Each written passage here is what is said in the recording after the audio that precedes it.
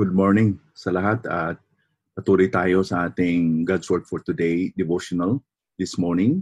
At dito tayo sa Hebrews chapter 11 verses 30 to 31. Sa pananampalataya, gumuho ang pader ng Jericho pagkatapos na malibot sa loob ng 7 araw.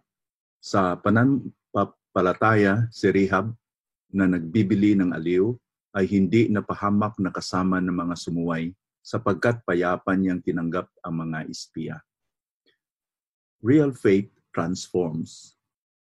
Ito yung ating pamagat sa ating devotional sa umagang ito.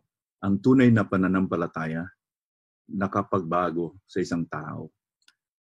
Para kay Rahab na isang prostitute, a former prostitute, na napasama siya sa Hall of Faith sa listahan ng mga characters po na naging Hall of Faith dito sa Hebrews 11, nakakamangha talaga. It's quite strange. And even more, kung makita natin ang pangalan niya ay nandoon po sa genealogy of Christ. Siya yung ina ni Boaz sa Matthew 1 verse 3.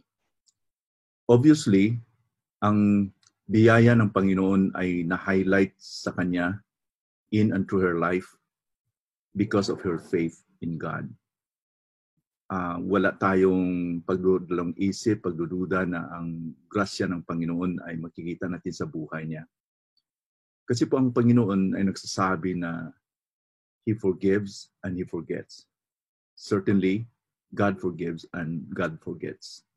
Sabi niya diyan sa Hebrews chapter 10 verse 17, at ang kanilang mga kasalanan at mga kasamaan ay hindi ko na alalahanin pa.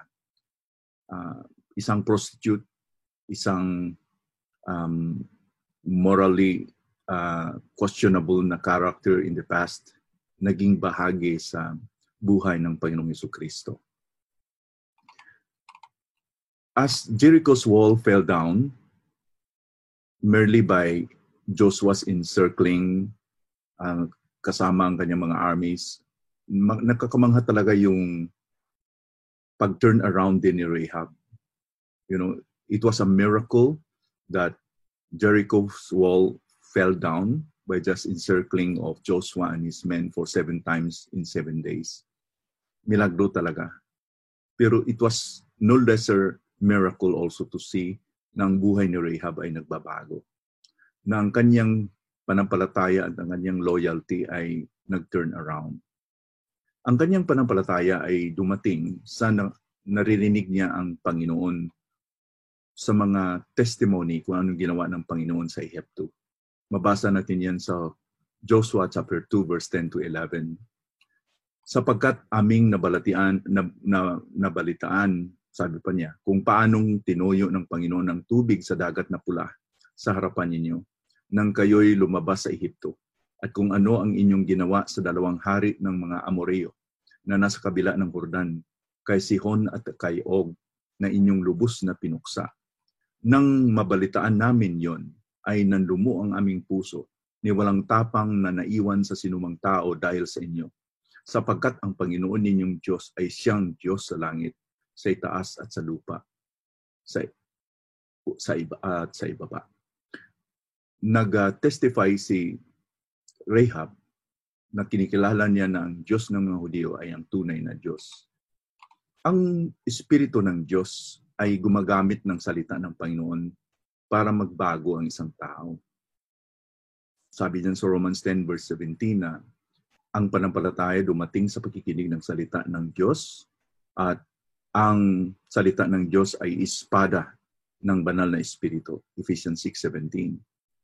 Ang Espiritu siya yung makakonvict ng isang matigas na puso, katulad kay Rahab, at baguhin niya ito 180 degrees. Kaya nga ang resulta ay she risked her life to help in favor to the spies. Thereby, she betrayed her own people and their gods. Tinaksila niya ang kanyang mga sariling mga tao at ang kanilang mga idols, ang kanilang mga Diyos-Diyusan. Ito ang pagpahayag ni Rahab that she was truly repentant. True repentance was demonstrated by her turnaround.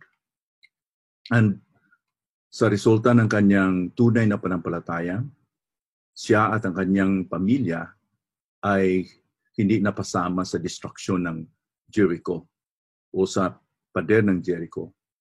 Lahat ng seksyon o bahagi ng pader ay na-crush down or nasira. They were flattened to the ground maliban sa kanilang tinirahan. Kasi po si Rahab at ang kanyang family ay doon nakatira po along the wall of Jericho. Bakit ba? Kasi po si Rahab ay nalig sa Panginoon. Pinakita niya ito na sinunod niya yung instruksyon ng mga espiya na siya po ay maglagay ng pulang lino or red cloth or cord sa kanyang bintana. Katulad sa ginawa ng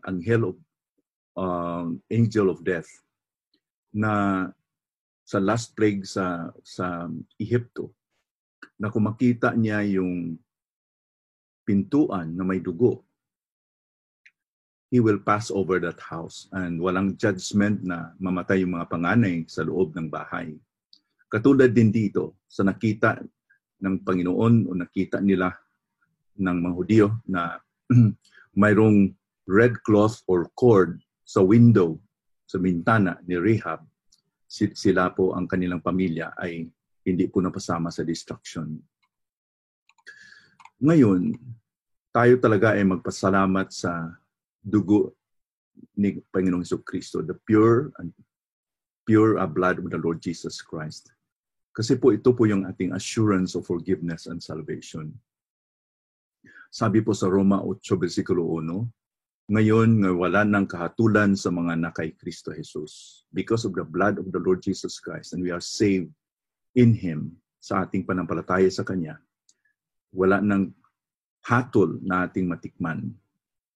Katulad kay Rahab, ang tunay na manampalataya sa Panginoon, who genuinely believe sa Panginoon, ay sabi po dyan sa 1 Thessalonica 1:9, magpakita sila na sila ay bumaling sa Diyos mula sa mga Diyos-Diyosan upang maglingkod sa buhay at tunay na Diyos at upang hintayin ang kanyang anak mula sa langit na kanyang binuhay mula sa mga patay. Si Jesus na nagliligtas sa atin mula sa puot na darating. 1 Thessalonica 1:9 hanggang 10. So mga kaibigan, mga kapatiran, sa gabing ito, kung ano mang nakaraan sa ating buhay, kung ano man ang mga kapalpakan o kasalanan o anong lifestyle na sinira natin yung ating past, we wasted our lives, we wasted our youthfulness because of our indulgence to sin like Rahab.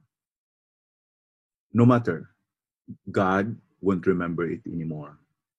Sabi pa, His blood cleanses us from all sin, and He will remember our sins no more. As far as the east is from the west, so far God will remove our sins away from us. That's the word of God na pangako ng Panginoon, sinabi ng Panginoon. At ngayon, He transforms the genuine believer like you and me to become His honor. Katulad ni Rahab, wala nang trace sa kanyang nakaraan, kundi what was recorded here is that ang kanyang buhay ay naging blessing. Siya po ay naging nanay ni Boaz na inasawa si Ruth, at sa kanila pong angkan ay down the line, si David po ay isinilang, at si David po ang pinangakuhan ng Panginoon that he will be the father of the Messiah. Sa kanya pong linya will be the Messiah, or the King of Kings and the Lord of Lords will come from. So salamat sa Panginoon sa kanyang biyaya, sa kanyang kabagaban sa atin. Manalangin tayo. So Lord, thank you so much that this morning, binigyan kami ng pagkataon, Lord, to learn the life of Rahab and her faith, Lord, that transformed her. And may it be, dear Father, that like her, kami po ay magkaroon ng magbabago ang aming pagnanasa, ang aming mga values, magbabago ang lahat sa aming puso in order to serve you, to serve the living and the true God. Sana mangyari ito, Lord, sa bawat isa sa amin. At gamitin niyo kami, Lord, na maging blessing din sa iba. Continue to protect us, Lord. May it be that through the COVID-19 pandemic, you continue to uphold us by your grace and mercy. In Jesus' name we pray. Amen.